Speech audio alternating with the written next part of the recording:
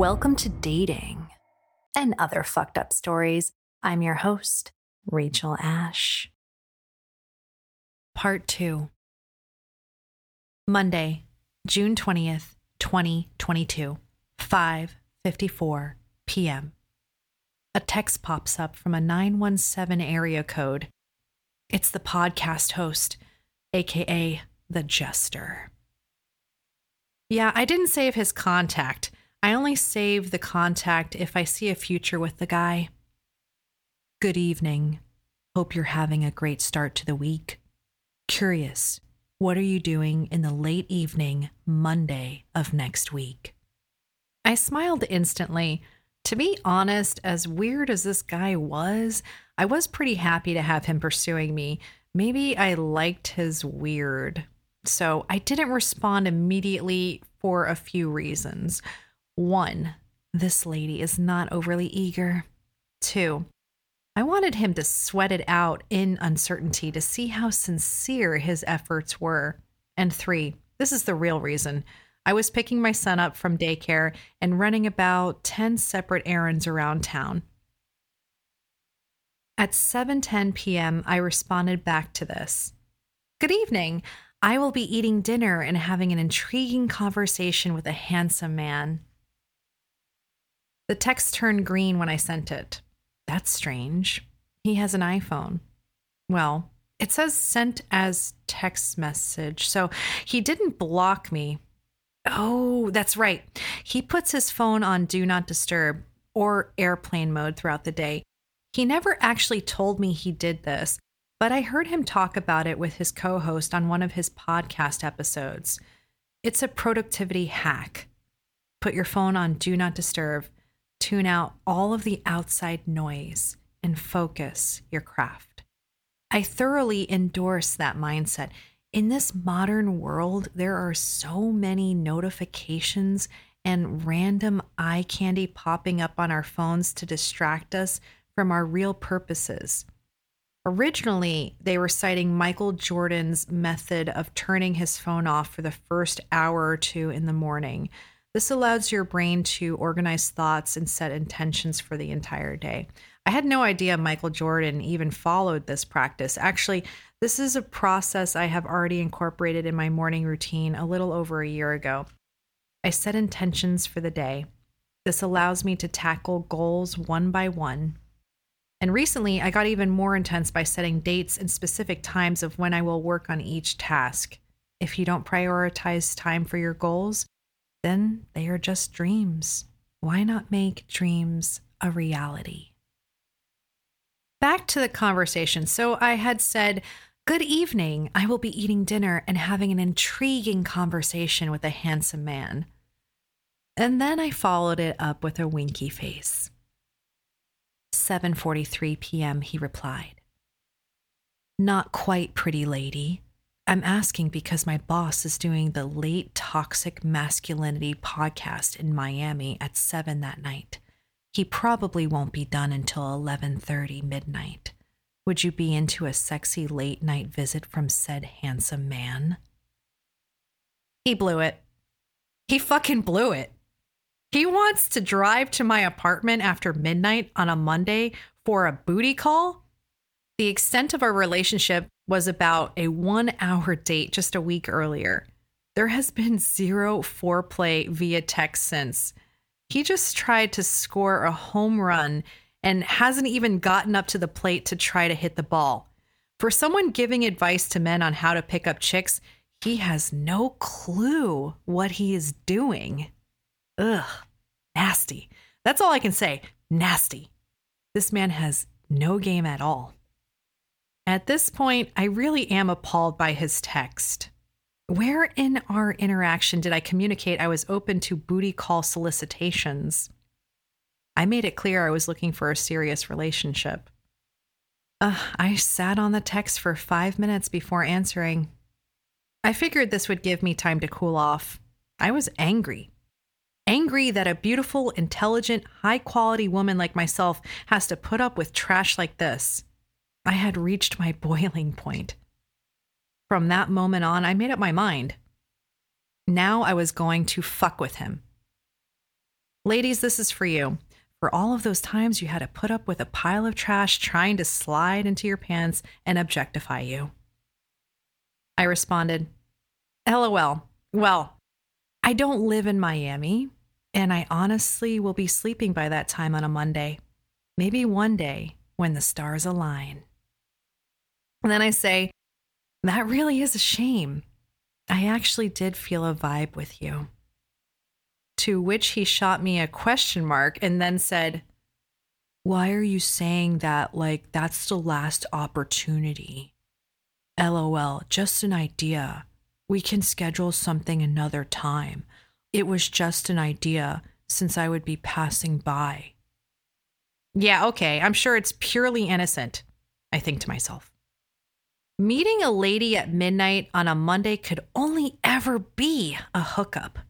And that's okay if that's what you desire. I just can't be that for you. Basically, this was my text version of throwing a drink in his face. It was eloquent, but I was rejecting him and deflecting his advances. To which he texted, sounds like a focus problem to me, miss. We don't live in a world of scarcity. A lady at a comedy show, a lady at a bar afterward, a lady at midnight, a lady at dinner. Why put yourself in a box? Ew, who talks like this? That's a way to win me over, insult me, and tell me there are plenty of other women out there. Ugh, I sat on this text too. And I called one of my girlfriends and read the text thread over the phone, and we both died laughing. Based on his dialogue, there was something seriously wrong with this guy. Did that stop me from interacting with him? Almost. To his obscure text, I replied, interesting perspective, period. Where are we going to meet at midnight on a Monday? Do tell. I kicked the ball back in his court. Let's see how he responds to this. Where do these guys come from? How are they even human? 1 hour later, he replies, nowhere now. You missed your chance at Midnight Magic Mike. We'll do dinner some other evening. I'll let you know as the week gets closer. Midnight Magic Mike? I swear I can't make this shit up. Okay, Romeo, I look forward to it, I texted back sarcastically. He texted a week later. I hope you're having an amazing week, Miss Dating and Other Stories. I write back immediately. It's Miss Dating and Other Fucked Up Stories to you. I purposely censored it. I don't like when women curse, he said. Oh, then you don't like strong-minded women, I said forcefully. You equate cursing to being a strong-minded woman, he said. Women are people too. No difference between a man cursing or a woman cursing. You don't like when women curse, and I don't like when men sneak into my DMs and proposition me for sex. We can agree to disagree on this gender absurdity, I said. We went on to discuss this topic through text messaging for a bit longer before saying our goodnights that evening. Wednesday, June 29th, 8:49 a.m. Hey, pretty lady. A buddy of mine and his girl are going to see the Elvis movie at 6:30 p.m. on Saturday in Del Rey. Care to join us?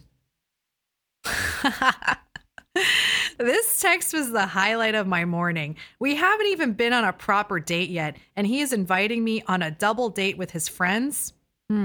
How middle school of him. How old is this guy? I waited an hour, and I told him I would get back to him after I checked my schedule.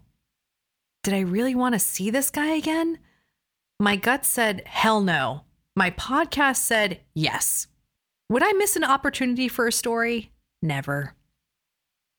I reluctantly confirm. Okay, great. I'll get the tickets now then. Let's talk about the podcast after the movie. Dinner on me. Yeah, dinner better be on you, I think. Sky. Shake my head. The day of the double date has arrived. Where are we meeting? I ask. What makes the most sense is for you to drop your car off at my apartment complex, and then I'll drive us to the theater. If that makes you uncomfortable, we can just meet at the theater itself. This guy is out of his mind if he thinks I'm going to drive to his house and let him have any kind of control on this date. He could be a serial killer for all I know.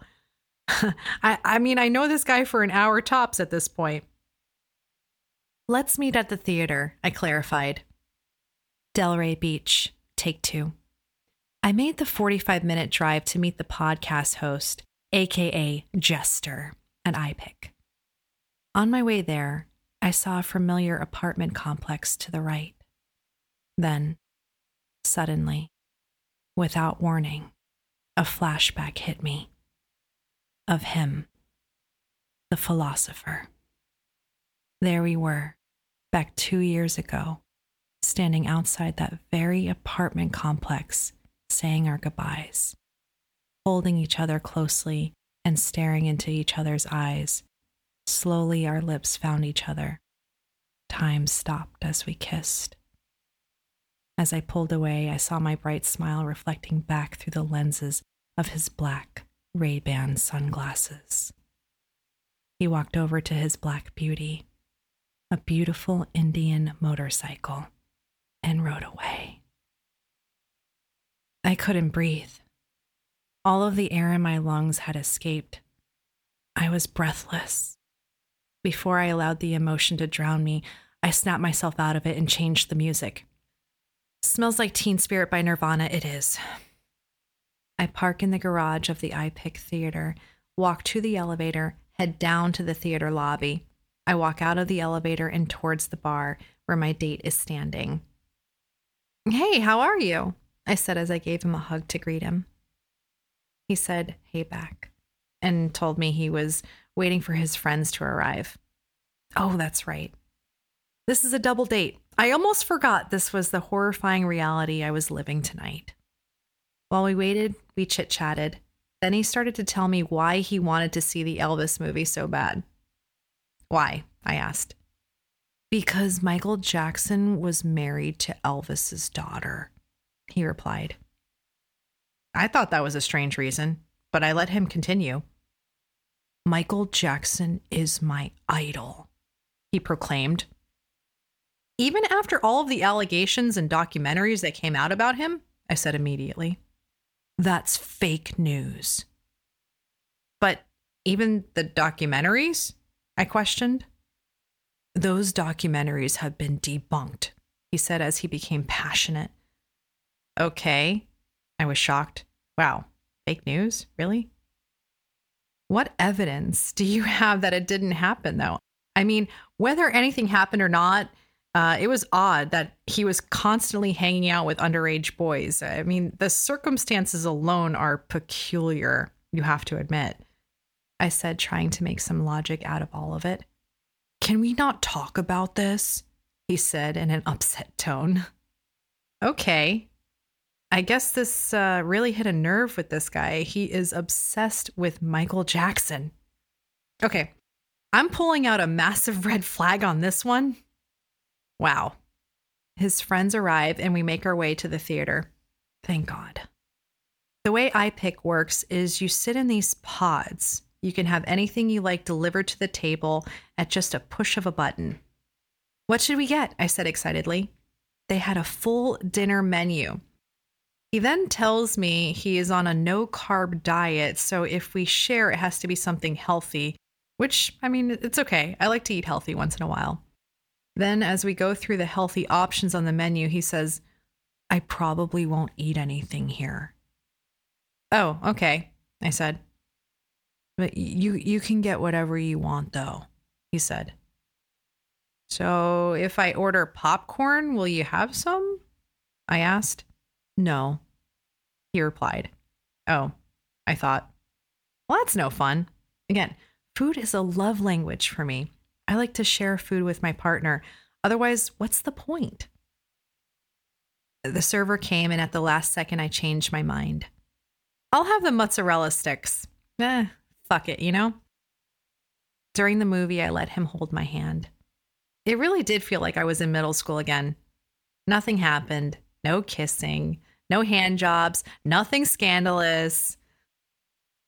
But I will say, Elvis the movie was fantastic. Hands down, it was one of the best movies I have seen in 5 years. Simply amazing. It was a bit long, but it never felt long. I highly recommend seeing this movie. After the movie, my date, the jester, starts talking to his friend about what he's doing afterward. His buddy is tiptoeing around the question because he knows his friend and I are on a date. So he was clearly not trying to intrude on our date. Then my date straight up invited his buddy and his girlfriend to join us for dinner. And then the double date continued.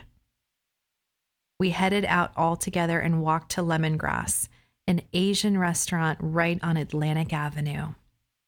The restaurant isn't too packed. There were tables available for us. I assumed we would be sitting at a table anyway. Apparently not. Instead of heading to a table, my genius date headed to the bar and he motioned for us to sit there. It was awkward. This is how the seating was. His friend's girlfriend, his friend, my date, me. I was staring straight ahead at the bartender the entire time.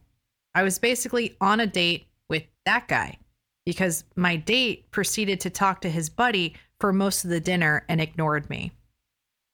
I would ask a question like, "Do you watch Stranger Things?" And he would answer with one-word responses like, "No." "Have you recorded any new episodes?" I asked. "Yeah," he said and smiled like he was hiding something. Uh-oh. This made me think he recorded an episode about me. The dinner was getting cold. The company, even colder. I even asked if he wanted to try my Penang curry chicken. He replied, "No, I have a lot of food coming." Yeah, a lot of food that he didn't once offer to share with me. This is when I gave up and went rogue on this date. "So, do you normally ask women out on double dates?" I said without stuttering. And he seemed flustered. No, not usually." And I just stared at the side of his head as he stared straight forward at the bar. This was my cue. I motioned the bartender for a box. I don't think I have ever asked for a box on a date. And this guy gave me no choice. It was like pulling teeth trying to have a conversation with this guy. All I wanted to do was eat this Penang curry in my comfy pajamas while watching Stranger Things. So I manifested it. I said, "Bye, nice to meet you," and got up and headed to the door to leave. My date followed me. I told him he didn't have to see me out. Then he said he would walk me to my car, but I told him that would be unnecessary. I didn't want to spend another second with this person. With Thai takeout in hand, I strutted down Atlantic Avenue. The bars were hopping. Live music was playing at Johnny Brown's as usual.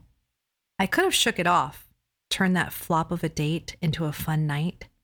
I could have easily went solo and possibly met an eligible Delray man at Salt 7, but I simply didn't have it in me that night.